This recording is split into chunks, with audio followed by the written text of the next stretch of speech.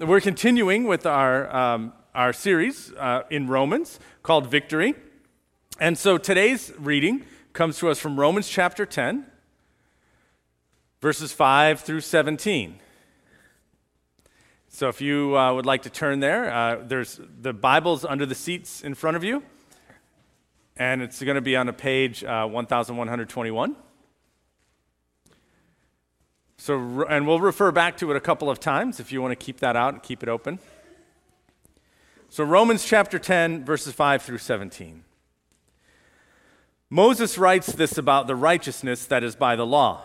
The person who does these things will live by them. But the righteousness that is by faith says, do not say in your heart, who will ascend into heaven, that is to bring Christ down, or who will descend into the deep, that is to bring Christ up from the dead. But what does it say? The word is near you. It is in your mouth and in your heart. That is the message concerning the faith that we proclaim. If you declare with your mouth, Jesus is Lord, and believe in your heart that God raised him from the dead, you will be saved. For it is with your heart that you believe and are justified, and it is with your mouth that you profess your faith and are saved. As Scripture says, anyone who believes in him will never be put to shame. For there is no difference between Jew and Gentile. The same Lord is Lord of all and richly blesses all who call on him. For everyone who calls on the name of the Lord will be saved. How then can they call on the one they have not believed in? And how can they believe in the one whom they have not heard? And how can they hear without someone preaching to them? And how can anyone preach unless they are sent? As it is written, how beautiful are the feet of those who bring good news. But not all the Israelites accepted the good news. For Isaiah says, Lord, who has believed our message? Consequently, faith comes from hearing the message, and the message is heard through the word about Christ. This is the word of the Lord. I want you to think for a moment, just a rhetorical question. You don't have to shout out the answer, but I want you to think for a moment if there is something in your life that you are just super excited about, that you're just super pumped about. Like maybe it's your job, you love your job, and you're just really excited about it. Maybe it's something that you have or some product that you really believe in. Maybe it's a hobby that you do, but something just that you are really, really excited about, so much so that you pretty much can't shut up about it, right? That you just constantly feel the need to talk about it and share it with other people. I had a buddy that a couple of years ago, have you guys heard of this thing called the Dollar Shave Club? Have you heard of that at all? It's kind of well known now, but a couple of years ago when they first kind of burst onto the scene, a lot of people didn't know about them. And if you're, obviously I don't shave a whole lot, but if you do, you know that razors are kind of expensive, right? And so this thing, you pay like a monthly subscription fee, and they send you new razors every month, more razors really than you could ever possibly need, because also every guy here knows that the razors that are supposed to last a week, most of us use them for about 8 months before we actually go through and replace it with another one. And so my friend had found out about this, and he just thought it was like the best thing in the world. He loved it. And more than just like thinking the price of the razors and the quality of the razors was good, he loved everything about them. He loved their branding. He loved the whole concept. He loved the entrepreneurial spirit, right, that they had. They used to make little like web commercials. I think now they actually have commercials on TV. But they used to make little like web commercials on YouTube and Facebook and stuff. And he thought those were like the cleverest, funniest things ever. And so he would tell everybody he could about it. That's how I found out about Dollar Shave Club, right? Is because he came to me and said, hey, have you heard about this Dollar Shave Club? And watch this funny ad. It's really hilarious. And he would share it with me. And then I watched him do that with every other person that he knew. And it was just it was cute in a way, right? It was just kind of funny watching him do this. And I think that happens sometimes when we get really, really excited about something, when we think something is really cool, we just can't help but share it. So let me ask you guys today, how many of you feel that way about your faith? How many of you feel that way about your faith? How many of you are so excited about Jesus and having Jesus in your life that you can't help but tell people about it? I think that is something that the Apostle Paul is actually talking about in our passage today. He's talking about sharing our faith. And he lays the foundation for it. He begins by talking about something that we see run all through Paul's letter to the Romans, which is the idea of salvation by faith alone, right? That you simply believe in the message and you will be justified.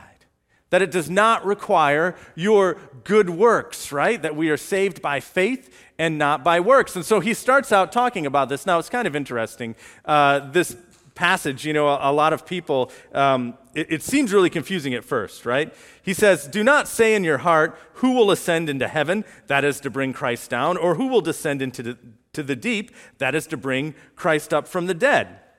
Now, when I first read that, I thought I was super clever because I was like, oh, I know what this means. I was like, I think I know what this means. I think it's saying like we shouldn't ask who's going to go to heaven and who's going to go to hell, because that's God's business, not ours, right? Our business is just to share the word. And I thought, well, that's cool. I could preach on that, be a good message to do. And I started to dig a little deeper, and while that might be a true biblical sentiment, and it is, that's not actually at all what this is saying. You may not realize it. Well, it's in quotes, but he's actually quoting the Old Testament here. He's quoting Deuteronomy chapter 30, if you want to go back and look it up. And in Deuteronomy chapter 30, the people were about to go into the Holy Land, and so God was one last time reminding them that the word that they had been given, that this was going to be where they would find life. Right? In the words of God, in the commands of God, in the law of God, right? He wanted them to live by it, and when they did, they would stay in a relationship with him. They would find life. And he cautions them to not think that this was something they were going to do or get for themselves. He says, don't ask who's going to go up and get it from heaven for you. Obviously, in the Old Testament, they didn't mention Christ yet. But he says, don't ask who's going to go up in heaven and get it for you. Don't ask who's going to go down into the deep or the abyss or the grave that they could translate it as, right? Don't ask who's going to go down and bring it up for you, because God has already given it to you. And it's got the same message, that the word is already in you. It is already among you. It is not something you have to go out and get for yourself. You see, it's not about works. It's not about what you do to get it. It's not about what you do to earn it. That's why he starts with this. He says, Moses writes this about the righteousness that is by the law. The person who does these things will live by them. So if you want to be righteous according to the law, in other words, you want to say, I'm a good person because I obey the commandments, right? Because I do what God wants me to do. So I'm a good person. I'm righteous. If you want to do that, then you have to live by it. And living by it means it is 24/7, something you are doing in your life. Without pause, without stumble, without mistake. And it's the whole of the law that you have to keep, not just the parts that are easy for you, but every single bit. And that's something that is not attainable for us. We might keep some of the law some of the time, all of the law some of the time, but we'll never keep all of it all the time. And yet that's what is required. You must live by it 24/7. And then he goes on to quote that moment in Deuteronomy 30, don't think you're going to get it for yourself. Why? Because if you do, you are undoing the work of Christ. You're bringing Christ down from heaven or bringing him up from the dead where he did his work. You see, we don't ask that question. Faith doesn't ask the question, who's going to get it for us? Because we already have it. And because we know who got it for us, it was Jesus Christ, who through his death on the cross and his resurrection won for us forgiveness and new life. So where does faith turn? Not to ourselves. Faith doesn't turn to ourselves and say, who can accomplish these things? Faith turns to the word of Christ. Faith turns to the gospel message It's funny that he quotes that little proverb where he says, "Blessed are the feet of those who bring good news." Do you know what gospel means? The word gospel comes from the Greek. It means good news. That we have salvation through Jesus Christ is good news. And that is the object of our faith. That is what we believe. And so when we believe it, he says, for if you declare with your mouth Jesus is Lord and believe in your heart that God raised him from the dead, you will be saved. For it is with your heart that you believe and are justified, and it is with your mouth that you profess your faith and are saved. And so we have this awesome thing that we've received. Salvation through Jesus Christ. And we did not have to do anything to earn it. We just believe it and receive it from God. But just because we do not do anything to earn it does not mean we do not do anything. Because God does call on us for action. But the action that he calls upon us to do is not for our own salvation, but for others. Because what we are called to do is to share that good news, to share that gospel, to share that word about Christ. He lays it out by asking these kind of rhetorical questions. He starts in verse 5. It says, Moses writes this about the righteousness that is by the law. The person who does these things, Verse 14. He says, how then can they call on the one they have not believed in? And how can they believe in the one of whom they have not heard? And how can they hear without someone preaching to them? And how can anyone preach unless they are sent? He who calls on the name of the Lord will be saved. But then he says, how can they call on him? Why would they call on him, for that matter, if they don't believe in him? And how can they believe in him if they have not heard the message? And how could they hear the message unless someone goes and tells it to them?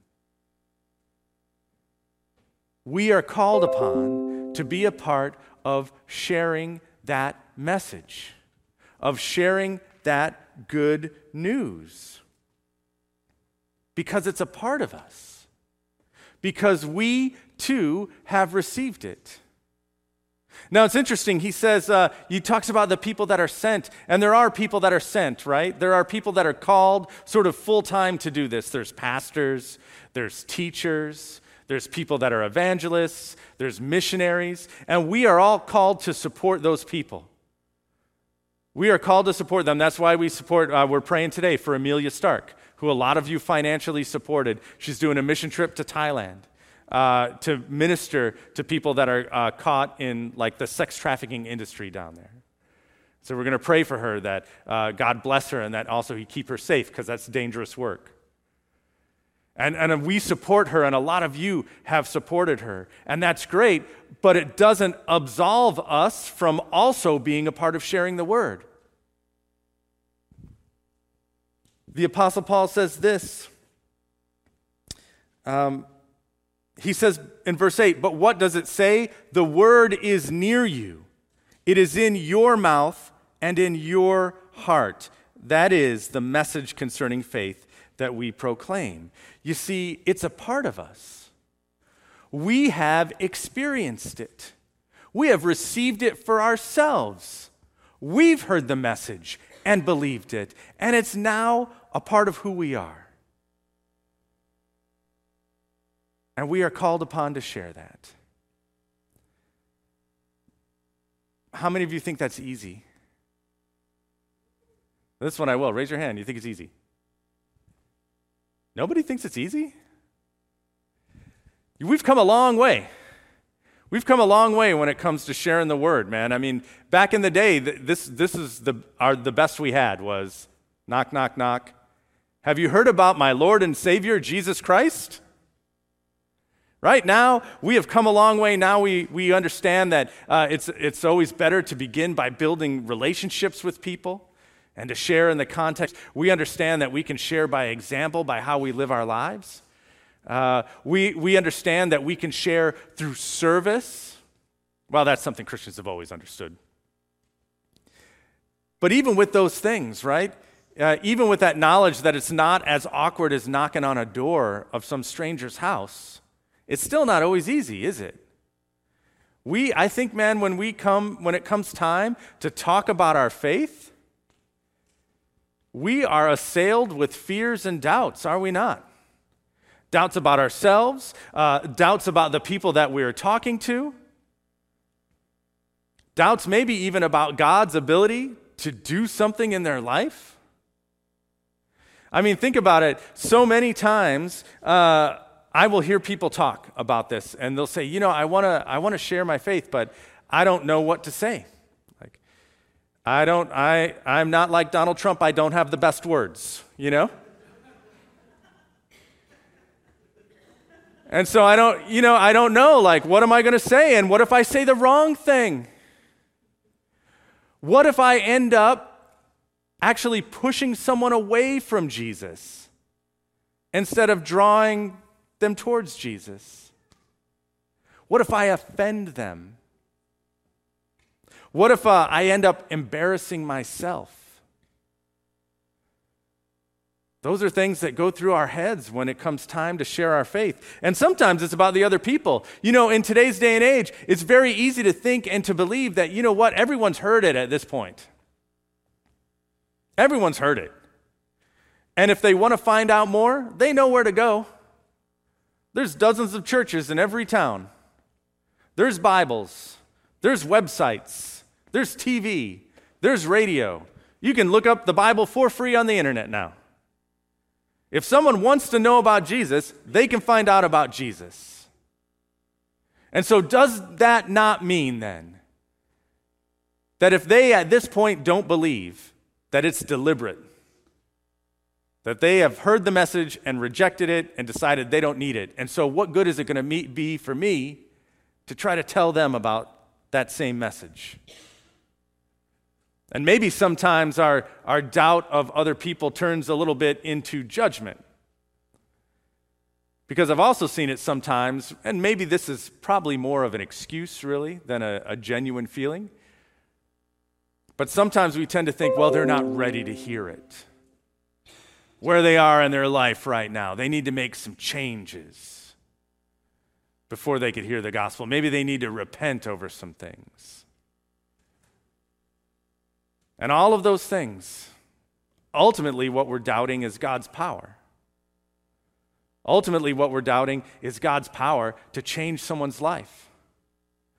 It's God's power to bring salvation. The Apostle Paul says this last verse. He says, consequently, faith comes from hearing the message, and the message is heard through the word about Christ. Faith comes from hearing the message, and the message is heard from the word about Christ. How many of you know what a trope is? Have you ever heard that expression before, or that word, a trope? They use it a lot in entertainment, anything having to do with story. They're basically kind of like plot devices that writers recycle over and over again. So like a really obvious one would be that in a lot of action or heroic movies, the hero gets the girl at the end. Right? That's a trope, okay? Writers will use that over and over in their stories. Well, I watch a lot of science fiction movies and read stories and stuff like that, and there's a trope that you see in a lot of those. And usually the setting of the movie is something where they are facing some kind of a threat, like an alien threat, and it is growing and expanding and multiplying and replicating. And that's the threat, right? That it's growing so fast and expanding so fast and replicating so fast that eventually it's going to take everything over. Sometimes it's aliens, sometimes it's a virus, sometimes it's some sort of technology that is just growing and expanding. And usually at some point in the movie or the novel or whatever, it will get to the point where it's so big and so massive and growing so fast that they can't just blow it up anymore. Like military force is not going to work. So they always go through, these stories tend to follow the same structure, right? And so they go through this thing where they decide the only way we can defeat it is we got to take away its power. Take away the energy or whatever power source that it's feeding off of so that it won't be able to grow anymore and it'll start to die. And so they'll go through some massive, convoluted plot, some big plan, right? Some secret mission to do this, and they'll succeed. And now here's the trope that comes in a lot in these type of movies. In order to create drama, it doesn't work. They'll destroy the power source or whatever it is, and then they'll see that, wait a minute, it's still growing. It's still expanding. It's got its own power source. It is self-replicating. And they'll say that with like horror and fear in their voice, right? We can't stop it. It's self-replicating. Guys, that's good news for us. Because that's exactly what the Apostle Paul is saying about the gospel. The gospel is self-replicating. He says, faith comes from hearing the message, and the message is heard through the word about Christ. This means that people receive the gift of faith in order to believe the message by hearing the message. Right? The message itself carries the power to help people believe so that they can believe the message. It's self-replicating. And that means it's not about us. That means it's not about us having the right words. It means it doesn't matter if they've heard it 100 times before. It's simply about sharing that message. And we have it because we've received it. It's in our life. The word is near you. The word is in you. Because we have experienced it.